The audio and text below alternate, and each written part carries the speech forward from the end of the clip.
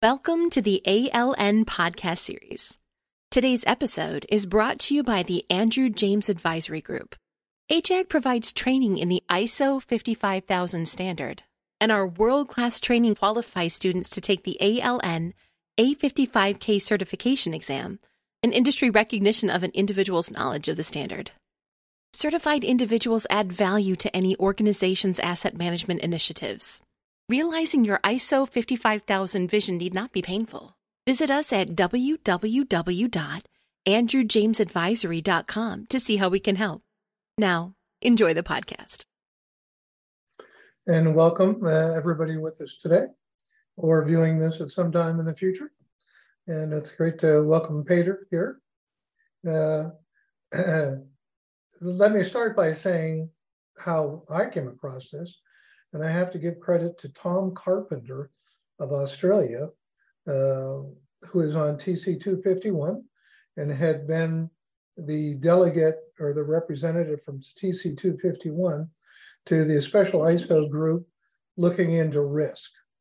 And that has a story and a history all of itself, which I guess Peter knows something about. But Tom, at our TC 251 plenary meeting, mentioned Peter and this one graphic that we'll show at some point in the program here that talks to value and includes the concept of risk. And I looked at it and I said, "Oh my God, this is it. This is the simple version of what we've been trying to express." And it really adds a lot of depth to it. So, and then I got to talk to Peter a couple times, and it's even better than that. So, well met, Peter. How are you today? Very well, thank you, Jim. I'm looking forward to the conversation. That's great. So, tell people a little about yourself. Where are you, and a little bit about your background. Sure. Centre of the known universe, which is Ireland. I'm in the south of Ireland. Our second city in Cork, and this might give away my deep history, which is Irish military.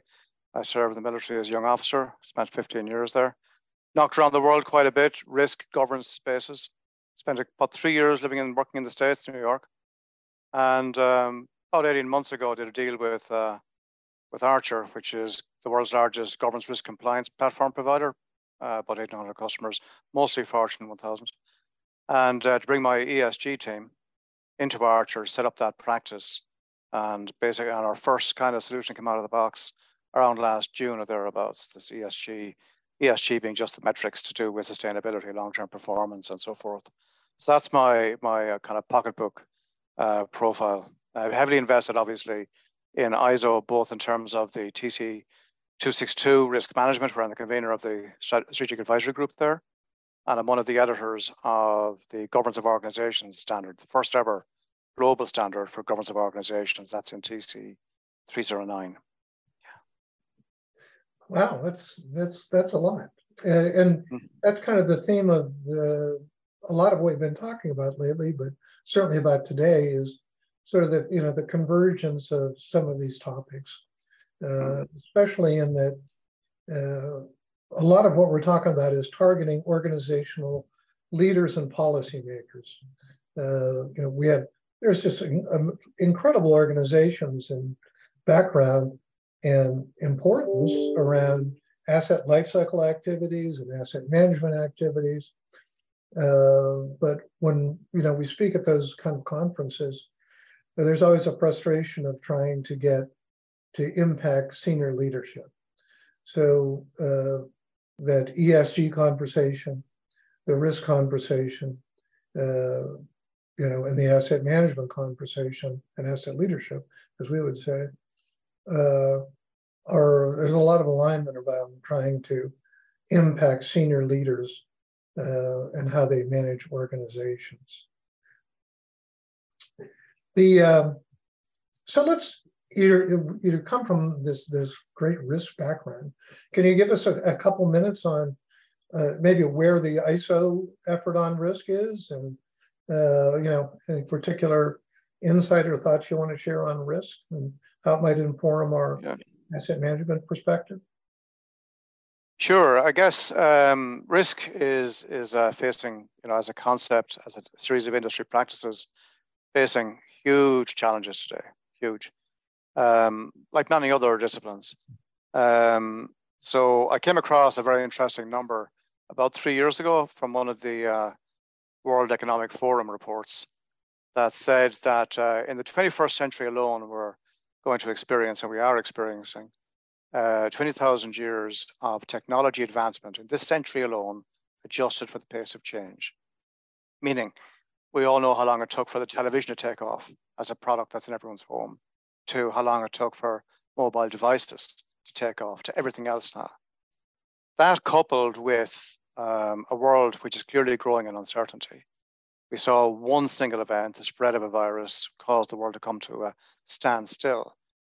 What these things tell us is that the traditional kind of doctrine in risk management was that you, in a rather linear fashion, identified a risk, then you set about assessing it, having put parameters around it, you monitor it, and you put treatments in place, and so forth. Well, what do you do if you can't identify the risks that are going to knock you over tomorrow morning? If you can't first identify them? And that is the case in most instances where there is a reducing number of risks in the so-called risk universe that can be mastered in any kind of demonstrably credible way. So it means that organizationally, organizations have to find a way of being pretty much indifferent to whatever happens, whatever's around the corner. And it means that at a board level, the board have to mandate. This is one of the particular things that we've written into one of the principles of governance of organizations in the risk governance principle. They have to mandate the requirement, however it's to be achieved, manifested, that organizations can sense and anticipate as an organization what's around the corner. Because at the moment, risk by and large is in the Department of No, the Risk and Compliance Department, the so-called second line of defense. Truthfully though, if you've got 100,000 folk or 1,000 folk in your organization, they're your risk managers. They're eyes and ears. How do you tap into that such that in a structured way, we get an organizational sense of what's around the corner? Organizations that can do that, that's a new competitive advantage, right? If you can do that ahead of your less adaptive competitors, then that's good for you. If you can't, you're probably dead, but just don't know it yet. That's the challenge in risk. Yeah, well, with our conversations and some others that I've had in talking about leadership and that chart of yours that we'll get to, it seems a leader could be seen to have two jobs. One is an organizational leader, and one is to use information and management techniques to systematize responses to situations. So anything you can figure out and understand, you program an answer and you decide ahead of time in the way you just said. But that leaves that the challenging portion is the unknown unknowns. Okay. And it seems like we place a lot of emphasis on managing information. If you can't measure it, you can't manage it. I would say what you can't, you manage what you measure. But it doesn't mean that doesn't leave a lot of things that should be managed or could be managed, if they're identified, in the way you say. It also occurs to me that with the things you mentioned in climate change, et cetera, we could be in the century of risk and risk management. I think at least organizations I've worked for think of risk in an almost sort of complacent way. It's like, oh yeah, that's the thing we do risk management. But I mean, it's like risk management, how are we going to, as you said, how are we going to continue to exist is the risk. Yeah. Well, one of the things, that I've, in the last revision to the global risk standard, ISO 31000, I led a team that did the design spec for that revision. Mm-hmm. The design spec was not accepted. It was thrown out by the traditionalists because I said, let's keep the word risk on the front cover, but not use it anywhere else at all. Why? Because risk simply is just an aid. It's a decision-making tool. Mm-hmm. And risk, in truth, if I'm sitting in New York, I'm going to drive down to DC, and I've got a mission-critical meeting. And I forget when I was living in New York, and maybe I forget if I could do it in 4 or 5 or 6 hours. Let's say 6 hours comfortably, without running the risk of picking up any penalty points, right? My objective, while it's in New York, is to get to DC. That's my objective: get to DC in 6 hours. But let's say I got a mission-critical meeting to get, okay, and I got to get there in 4, because if I get there on time, I'm going to sign the deal and make bunches of money. So I might decide I'm going to try and get there in 4 hours, and I'm going to pick up a bunch of penalty points along the way, because I'm prepared to accept the risks, because the real risk is not getting there on time. My objective is what it's all about. So anything that can stop me or slow me down on my journey to achieving an objective is a risk, right? Now, when it's explained like that, that's just organized common sense. And to the point about putting systems in place, the first principle in the governance of our organization, and we decided when we started doing this work that it had to be future-proofed.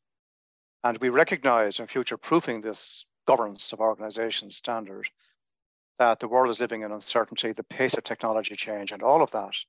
And we said the first thing that people have to understand is how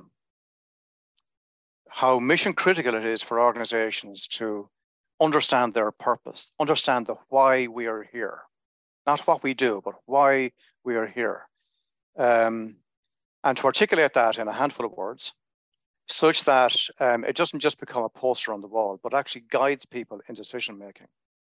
Because from a systems perspective, I worked a bunch of years ago with some really clever folk, and we tried to understand how we could automate strategic management, strategic risk thinking.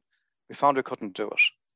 And working on the principle of, let's say, banks today can set up a system whereby it can decide to give you a loan of €1,000, $1,000 in 5 minutes, once you meet certain minimum criteria. Mm-hmm. But that's a simple piece of business logic required there. At a strategic level in an organization, there's just too many variables. And you find that when you can identify the variables, but the length of time it takes to get the data in, right, to systems whereby the logic will work just won't apply. So truthfully, an organization has to really know why it's around, what its purpose is, a collective sense of what good or bad looks like in terms of decision making. And that's where corporate values also come in, such that your frontline decision maker can make a decision as quickly or better and faster than his competitor, which means he or she hasn't got time to run emails back and up and down the organization. So risk decision making is just part and parcel of every day. Any P&L owner is a risk manager. It's not the administrator back in the office. I might have gone off on a bit of a tangent there. Forgive me if I've done that. But I'm just kind of trying to get a sense of this kind of world we live in, where you can't see risk, you can't see assets, because most assets today are intangible, right? Which is a more recent phenomenon that maybe we'll talk about later as well. Yeah, well, maybe it's time to look at that graphic. Does that sound like a good idea? Mike could sure bring it up.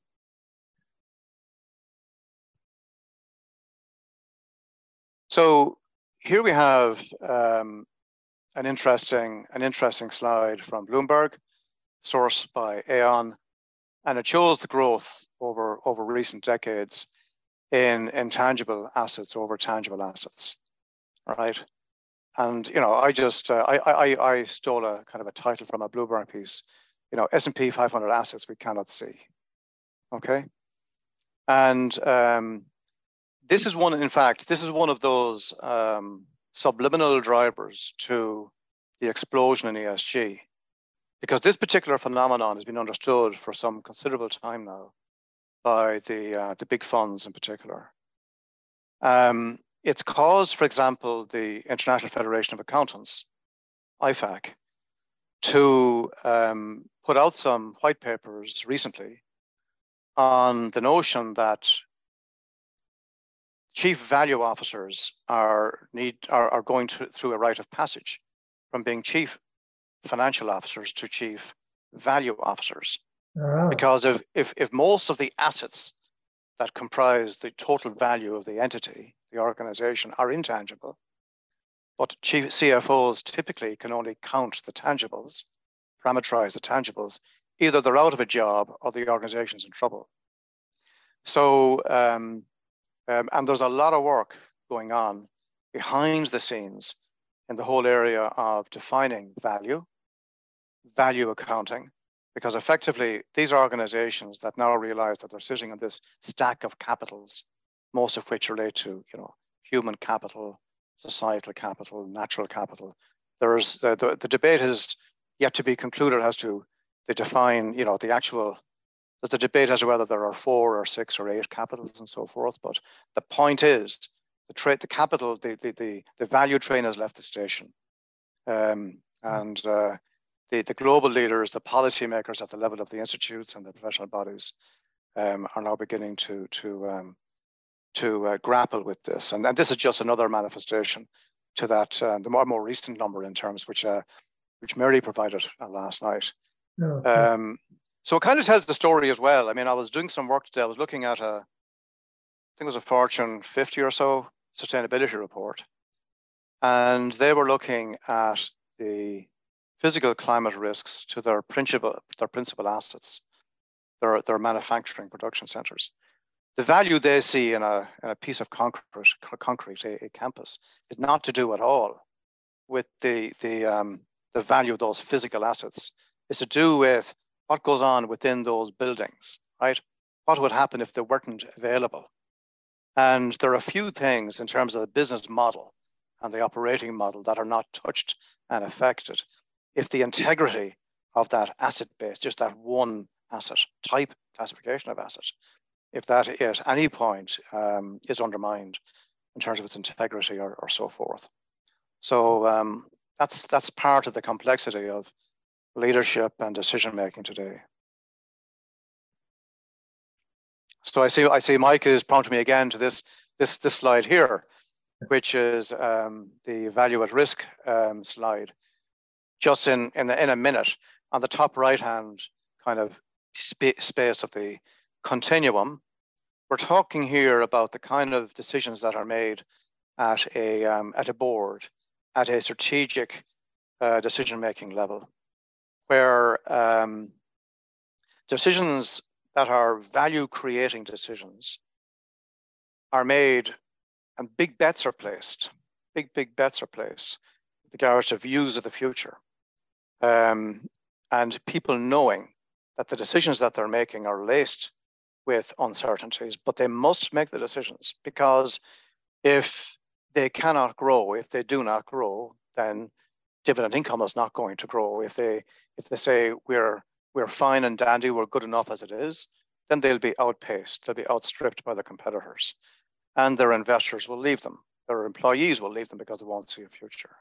So at the value creation level, risk decision making is really more of a thing of the gut, with very broad parameters in place.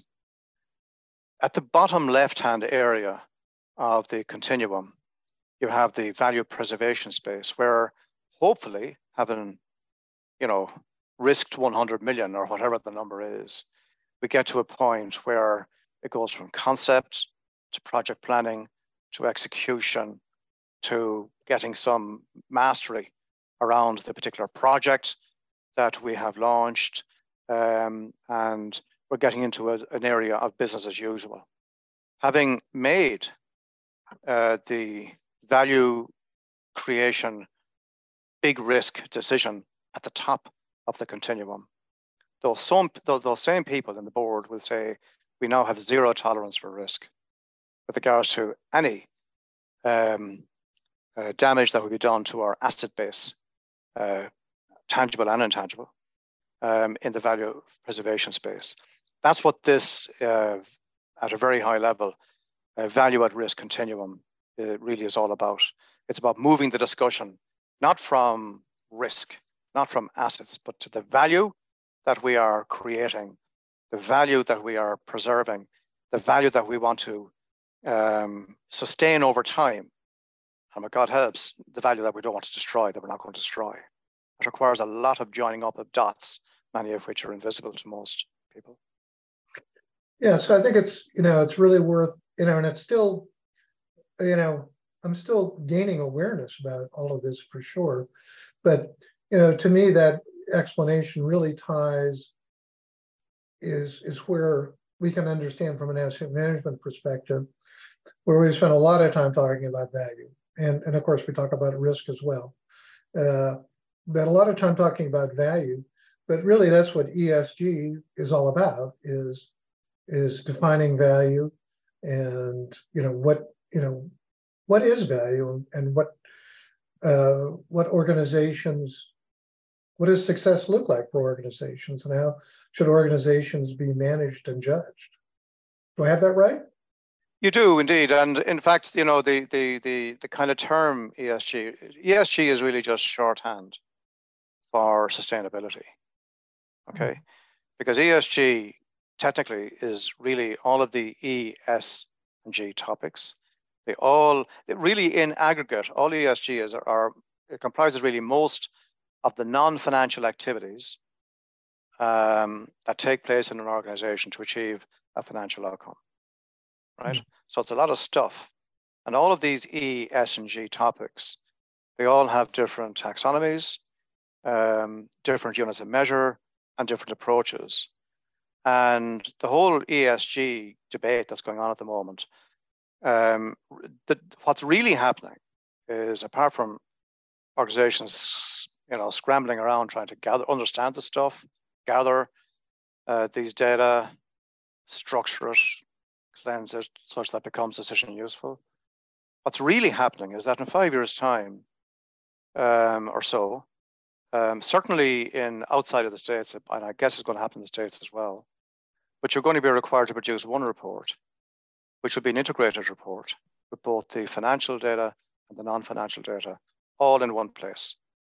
And you're going to be required to aggregate all of these data along with the financial data. You've got to be able to relate financial performance with sustainability performance, where the metrics on the ESG side aren't kind of dollars in the bank, as it were, different units of measure and so forth. Mm-hmm. That's quite a challenge.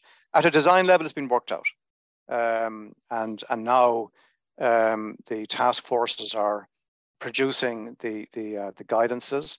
And just now as well, you have the professions beginning to train up their people, such that when it comes to in Europe in 2 years' time, in 2025, 12,000 companies, the biggest 12,000 companies in Europe, will have to produce sustainability reports. It's integrated report. They'll be producing those reports in 2025 on their 24 numbers, right? It's only going to be a limited assurance. That's the lower bar, but it's a beginning. But that is that's the real train that's left the station, because the capital markets, the pension funds, they want to know that the businesses they're investing in are going to be around in 20, 30 years' time, that they're going to be able to transition from the old world way of doing things, part of which is fossil fuels, to a green fuel economy, but also all the other things like AI and how do you attract and retain millennials? It's a different challenge than attracting and training folk like you and I. We had different values back in the time that we were starting off. Yeah, it's interesting to equating ESG in the way that you did. I'm thinking of people that equating it to sustainability. I'm sorry.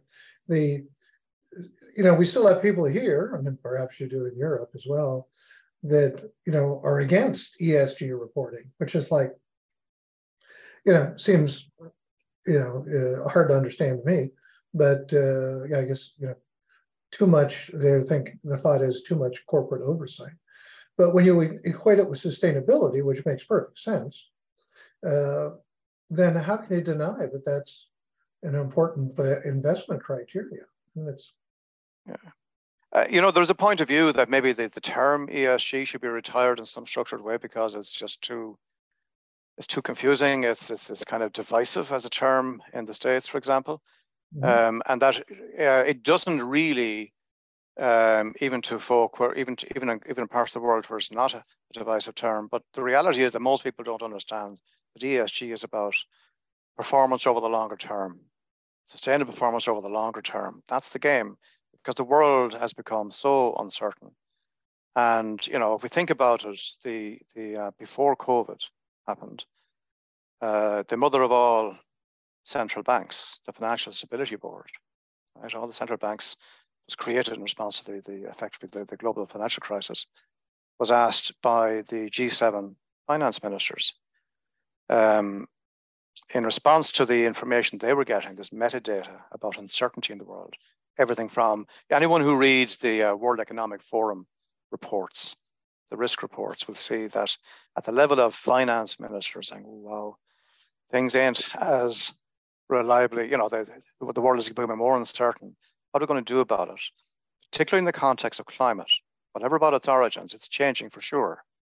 And they're saying, really, we want businesses to understand that most business models effectively are goosed. They're brown bread. They're finished. So how do we do that? And so it asked the FSB to do something about it. It created the Task Force on Climate-Related Financial Disclosures.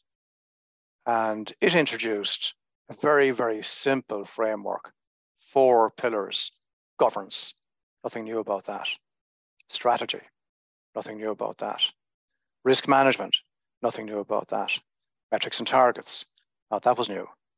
Well, it wasn't so much new, but the particular metrics, right, about all this E stuff, the S stuff, and G stuff. And it was all about saving the economy, right? Saving the economy, getting the penny to drop. But all of that then was fast-tracked with COVID. And in truth, by the way, I would say to you that in terms of the kind of discussions I'm having with people and the information I have to hand, we should have been having these discussions 20 years ago. The chances are we haven't got a hope of achieving the climate reduction targets that the temperature reduction targets that we're hoping for. Not a hope. Well, I knew this was not going to end at 30 minutes, but I do want to let people who need to move on go. But before anybody does go, and before we go into overtime, I want to thank Peter. This is just the start. So everybody knows we're going to get Peter as involved as we possibly can. And one of the things you'll see at the end is another presentation. Thank you to our Platinum organizational member, to our patron members, to all of our organizational members. And then on Tuesday, I've got 14 January. That's wrong. It's 24th of January. Peter will be giving a full presentation on his the slide that he showed one of. He's got about a 15-20 minute presentation that shows evolution of the data on those slides. And he'll be talking about that and further discussion about ESG and the whole CFO versus Chief Value Officer discussion. And to get the overtime started, I want to ask Jim, what got you so excited about the presentation that Peter gave? Yeah, I still got more questions. Okay. No, well, we've been trying to find a simple way. I'm of the frame of mind that once you understand something, you can express it simply and generally. And we've been, really, that slide is the story of the ALN. If the graph, the value of preservation is hugely important, and it's you could characterize that as asset lifecycle management. Is one view of that one, of that part of the slide, but that from the Asset Leadership Network perspective, we have focused on more of the value creation part, and what you can do with it. I always try to think of things, put things in simple terms. So for analogies, and I think of a car when I look at that graph, is why do you buy a car? Oh, I buy the car to make the car payments. Oh, I buy the car so I can put gas in it. Oh, I buy the car so I can maintain it. It's like, no, you don't. That's not why you buy a car. You buy a car so you can go places and do the things you want to do. And that's where the value creation part to me is thinking about how you're going to use that car in a way that provides value in that broad definition, way of a definition to you. It doesn't mean that maintaining it isn't critically important and fueling it isn't critically important, but it's, it's that big picture. And that graphic just, I'd be interested to see how long it takes people to kind of wrap their head around it, because it was really an aha moment for me pretty quickly when I looked at the categories. But then we think about it a lot. For others, I'd be interested to see, how that resonates with others. But I think it will. We have highlighted Peter's presentation, a video presentation, and have provided the link through the newsletter. Like I said, it's about 15, 20-minute presentation. And we've been informing Peter about asset management and where we are at. And so I'm looking forward to his presentation on January 24th to see if he has any new information that he relates as he gives his presentation, because he starts off with that slide with a little bit of information and keeps adding information. So we're really honored to have that. So Jim, what were the other questions you had? Well, actually 2 words. The first one is opportunity and how it relates to risk, because we had big discussions in 55,000 about that. And I was one of the ones that dug my heels in and said, every time we say risk, we needed to say opportunity as well. And what your thoughts on that are. My thoughts have gone back and forth. And the other one is time, and how, the time dimension of all this seems very important, but it's not something we often think about. We think about trying to understand the now, and the time dimension, how that plays into it. Have any less than hour-long thoughts on either of those? So I guess if we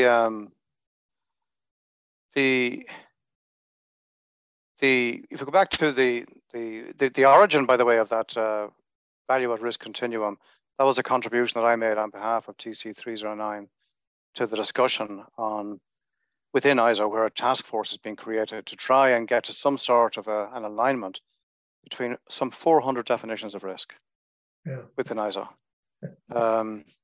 And there is a definition that exists within ISO 31000, but it only works at the organizational strategy setting level. And it speaks to the effect of uncertainty on the achievement of an objective. And on that basis, risk is a neutral thing. It is neutral. So whereas if I'm in a health and safety kind of role within an organization, risk can only be a bad thing, right?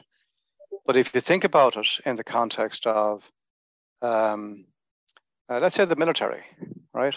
My background, at the level of a general, bringing a formation of 10,000 men, women across terrain, and he's got to liberate a town.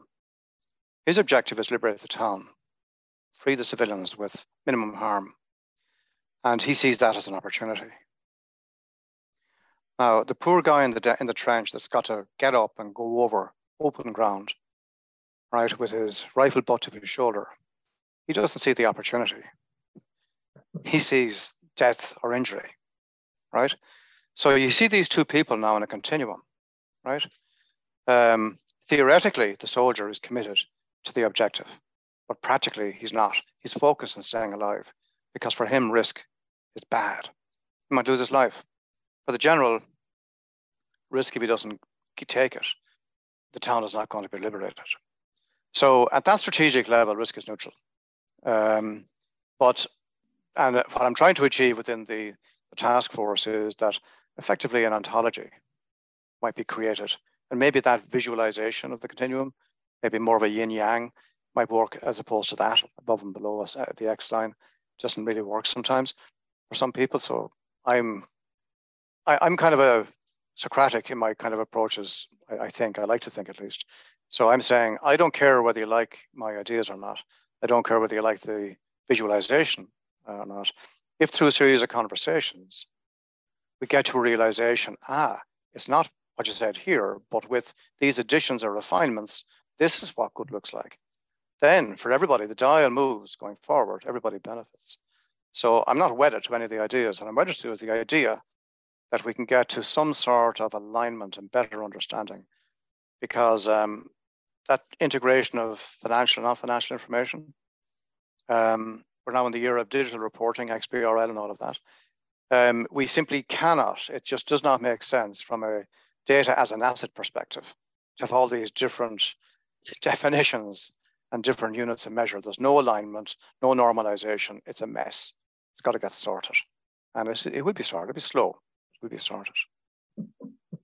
I went on a bit too far, I know that. Sorry. Oh, no, you just entrenched yourself in the list of potential ALN senior fellows. I'll bring it up at the next board meeting. No, your thinking is perfectly aligned with the ALN, and your words are a little bit ahead. So that's that's who we want to be talking with. And last year we met Mary Adams, and she joined through her company, Smarter Companies, and she's now with Insight 7, and she's big into ESG. And this is a little preview of what will be happening on January 24th, where you'll give a presentation and then Mary will join in a discussion. Mary, how are you doing? Okay, that was great. Thank you, Jim and Peter. You can turn your camera on if you want to, but you don't have to. No, I can. It's not showing that I have that option. Oh, I'm sorry. So while I'm adjusting here, what have you thought of the discussion? Well, I love it. We all love going deeply on these topics. A couple thoughts I had.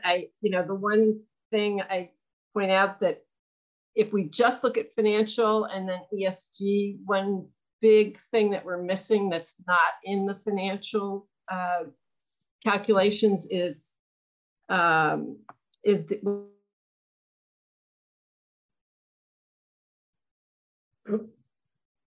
I promoted Mary to panelist and cut her off in doing so. Sorry for the interruption, Mary. That's fine. No, but so the digital assets are very considerable, and they're not in the accounting model to a huge degree as well. So it's definitely something we want to think about. And I loved your statement about 100,000 people in a company all being risk managers. I think that that's really the fundamental challenge here, is that we tended to think so top down. And, if you think about the tools that people have in a company to connect the dots, you've got financial statements, the chart of accounts covers, everything that you spend money on. You have the org chart that tells you who does what, but there's no value chart. There's no value map. And that's the really interesting thing to me is, risk and value, as we've made clear here, go hand in hand, right? So value, destruction, preservation, and creation depend on those 100,000 people. I don't know if you have any thoughts on that. Yeah, interesting. I'm sorry, go ahead, Peter. I'm just going to say that, Mary, you're an international expert and authority on integrated reporting, and you're intimately familiar with the integrated reporting model from the IIRC. And I really like that piece of imagery. It speaks of capitals on the left, business model in the center, activities running through the business model, and there's a change in output and outcomes. And I think that once people begin to think of a company as comprised of a stack of capitals, and once they begin to think in terms of what effect are the activities having on each of the capitals, they don't have to be having an effect on all the capitals at the same time. Sometimes you got to make a decision which will be to the detriment of one capital for the greater good of another capital, because the outcome you want to get is ultimately aligned with the objective, the purpose of the organization, and so forth. And it kind of sounds very technocratic the way I described it just now, but trust me, it's so simple. And you know, there are a lot of people, and Mary, you're the kind of person, and we've spoken about the ESG exchange and so forth. But our challenge is, and our task is to make it easy, simple to apply for all of those 100,000 people. And sadly, I would advocate, not sadly, but I would advocate quite happily, we need to get rid of some, retire some terms like risk. It's all about decision making. Once you know where you're going, when I was in the military about 1,000 years ago, we never used the risk word. And I was being trained as a young man to do stupid things, like put myself in harm's way. Why would you do that? Never use the risk word. We took precautions. Doing things safely was just comes out of our sinews. But being super clear about the objective and the mission statement, what we had to do to achieve that objective. And sometimes you might say, you know something, not today. But we never use the term risk or risk management. That's what I would advocate, getting to that state of understanding about the objective, how we get there safely with all our capitals intact to the extent possible. That's what I think it's about. And I think that those people on the ground often know that a decision that's being made is going to destroy value in other capitals, but they don't have the tools or the information or the power to bring that into the decision. And I think that's all of our collective jobs, is to give people what they need to raise their hands and help make the right decisions. Absolutely, yeah. And sometimes you can't give everybody complete. Sorry, Jim, I could have crossed you earlier on. I'm going to stop now. Oh no, keep going. Yeah, but I was going to turn it a bit in the other direction. Thinking about ESG and the six capitals. I guess the six capitals are four in particular. And we've had discussions in the back that we have a sore point around the term human capital for just a variety of historical reasons. I mean, I understand the concept. The analogy is, if you own a sports team, you don't own Ronaldo. You own Ronaldo's services. He could quit tomorrow, and go do anything else he wants. Maybe not play soccer, but the six capitals, really, the use of the word capital is almost virtually analogous to asset. Yet, no. Okay, so that's a good. So I want to hear that answer. But then I can see assets throughout the six capitals, but it's really the word asset is really not in the forefront of that discussion. The reason I shook my head, and that's probably not fair, because I know the name of your organization is Asset Leadership Network, and I think you should think about all of the capitals. But the accountants talk about assets as something, and you're right, you don't own your human capital. And so I put in the chat, since I spoke with you last, because we had this conversation last year about human capital, we came up with a much better way of expressing it. And it's in that post that I just put. It's kind of a geeky post, but we're geeks. Thank you. So it's, if you think about ESG being another name for for the triple bottom line, so people, profits, and planet, then you can say, well, really what we're talking about is relationship capital with our employees. And so that's how we've broken it down. And I don't think there's a magic number. I think, in fact, in our software, you can customize your capital structure. It's really, thinking about what are all the resources. And I know, Petter, I'd love to hear you talk about because you're part of the Capitals Coalition, right? What's going on there? Well, there's a lot going on. I mean, there are protocols out in terms of natural capital, human and social capital, and so forth. But you used two words earlier on, resources and relationships. And I was listening today to a conversation between the chair and vice chair of the International Sustainability Standards Board, okay, ISBE. And that now is a sibling of the International Accounting Standards Board. And between the two, IRC is co-owned and so forth, the integrated reporting model and so forth. But Sue Lloyd spoke about resources and relationships.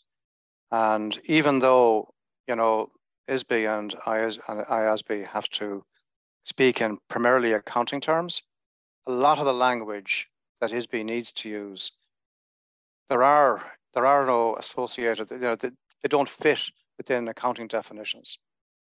And so I guess that's why you shook your head, because you were right in that context.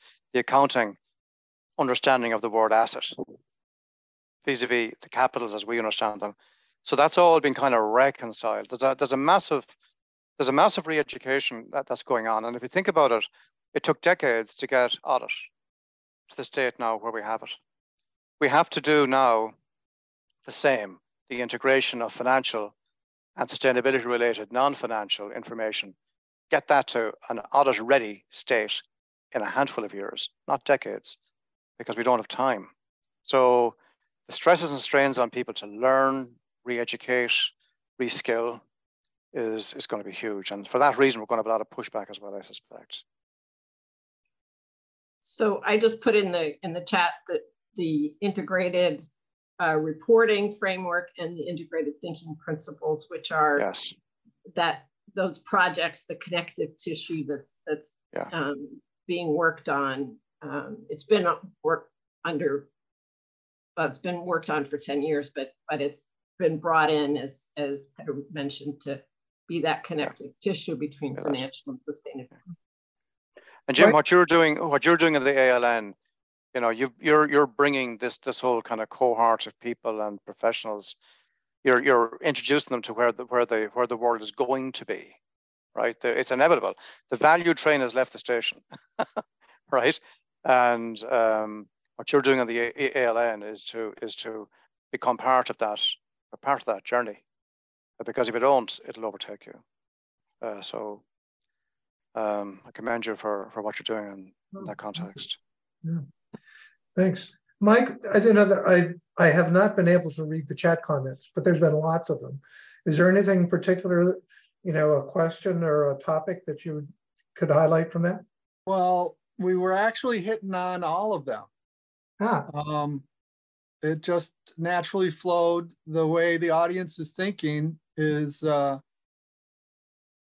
being addressed by the comments of our speakers. So I've copied them all, and I will share them so that it will inform our next event. And as a matter of fact, that will our newsletter will request people to have questions ready or submit questions for the presentation on the 24th, where we do a mashup presentation on asset management, governance, risk, ESG. And I think we should be addressing what we can do about it. Yeah. So identifying the issues as we are is really important. So, and that's just the line of thinking I do is just coming to me is to ask Mary and Peter, who's the target audience for your work? Who are you trying to impact? 100,000 people. Well, you know, in the ESG exchange, I'm a co-founder of it. It will begin to raise its head by the middle of this year. There's a physical event face-to-face taking place in London, Chatham House, with all the global standard setters, regulators, and the principal players. And the mandate of the ESG exchange is to produce how to do ESG playbooks, right? But the exchange will not originate any content. All the good stuff's already been written and thought about. We're simply going to curate. And we need people with lots of scar tissue and huge experience, organizational, experiential, like Mary, to work with the exchange. And we've got our ambition is to put 1 million people, managers from 10,000 multinational corporations through the sustainability reporting program. That's a great in the ESG exchange. If you think about it, the trickle-down effect to supplier companies and partners would be huge. And we have a bigger number in relation to those in the SMEs, because the SME challenge, small and medium-sized enterprise challenge, is different to the multinational challenge. But there's a massive, whereas the exchange is not an educational body, effectively, we will have to just help people understand, to change their thinking. And we're using particular technologies, learning management systems and so forth, not because we're educational, but because the functionality will allow us to help people better grasp what are sometimes kind of complex concepts and just bring them down into very basic, do this, do this, do this. And eventually over time, if you keep on doing stuff, it'll become second nature, like learning to drive a car for the first time. So that's our ambition in the exchange. That's the esgexchange.info. Correct. I've shared that. And if there's some way that the ALN can be supportive of that and get some Absolutely. of our UK or European people involved in that. Absolutely. Or maybe Mary can take a trip to London. Anyway, so there is a lot to do. And I shared with Peter and Mary and Jim earlier what Onuma Inc. is doing for the ALN, which is setting up demonstration workshop that helps us apply these principles. And when Mary and Peter see the approach and how it uses digital twins and representations of humans and things like that, there might be some way to assist what you're doing there also. So I had a follow-up question to the targets and that's, you know, what's the counterforce you're running into? What's the resistance? Is it just the usual resistance to change? Is there another line of thinking, or is it just helping people to see the next thing? Yes. I mean, I'm kind of, when I joined Archer 18 months ago and I brought the team with me, I kind of expected what I got, but what I find today is, because I'm kind of in a unique and very fortunate position, because it's around for the last 20 years and it's customer base. I'm talking to seriously senior people in very large organizations, and truthfully, it's not a case of resistance. It's a case of they being at their wits' end. They just don't know. You've got chief sustainability officers who might have been journalists 10 years ago, and a chief, a CSR, corporate sustainability reporting person 5 years ago. And now they're the CSO.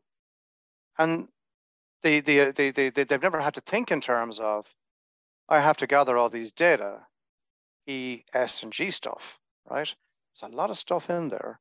We have to identify where the stuff is, right? We have to cleanse it, we have to structure it, and we have to transform it so that it can all be then aggregated and made decision useful. That is for organizations that are large in nature. they depend hugely, even if they're private, they depend hugely on the debt markets.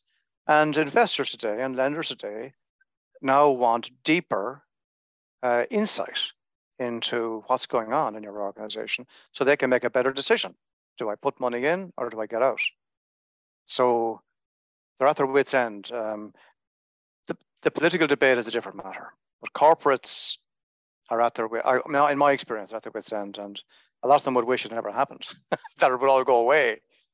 But well, I think that ties back to something that Jim said, which is to simply state something as an indication that you fully understand it.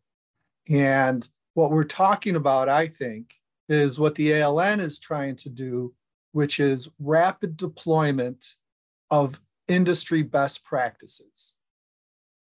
And what you're talking about is the leadership industry. And if we can assist in the rapid deployment of these concepts, so simply that people say, yeah, that's what I was going to do anyway, then we'll accelerate the need. And as long as you've identified the problem as reducing the time to acceptance of these concepts, I think that's something that we can address as a team, of co-conspirators who don't care about getting credit, just want to have the impact. That's one of the things that Jim taught me also. Yeah. So we've just got a couple minutes. Obviously this can go on forever, and we knew it was going to be good, so we're going to continue this in just a couple weeks. But Mary, do you want to make a closing statement? Yeah, I was just going to address Celia's last comment, because I think it speaks to this transition we're making, and it's so easy to default to the financial side because that's what has governed our thinking for so long. But the financial markets are changing, and the reason they're putting so much pressure on is that they've realized that especially all the large portfolios, they've gotten bigger, the companies managing money, that there is no way that they can diversify away many of the risks that companies are facing today.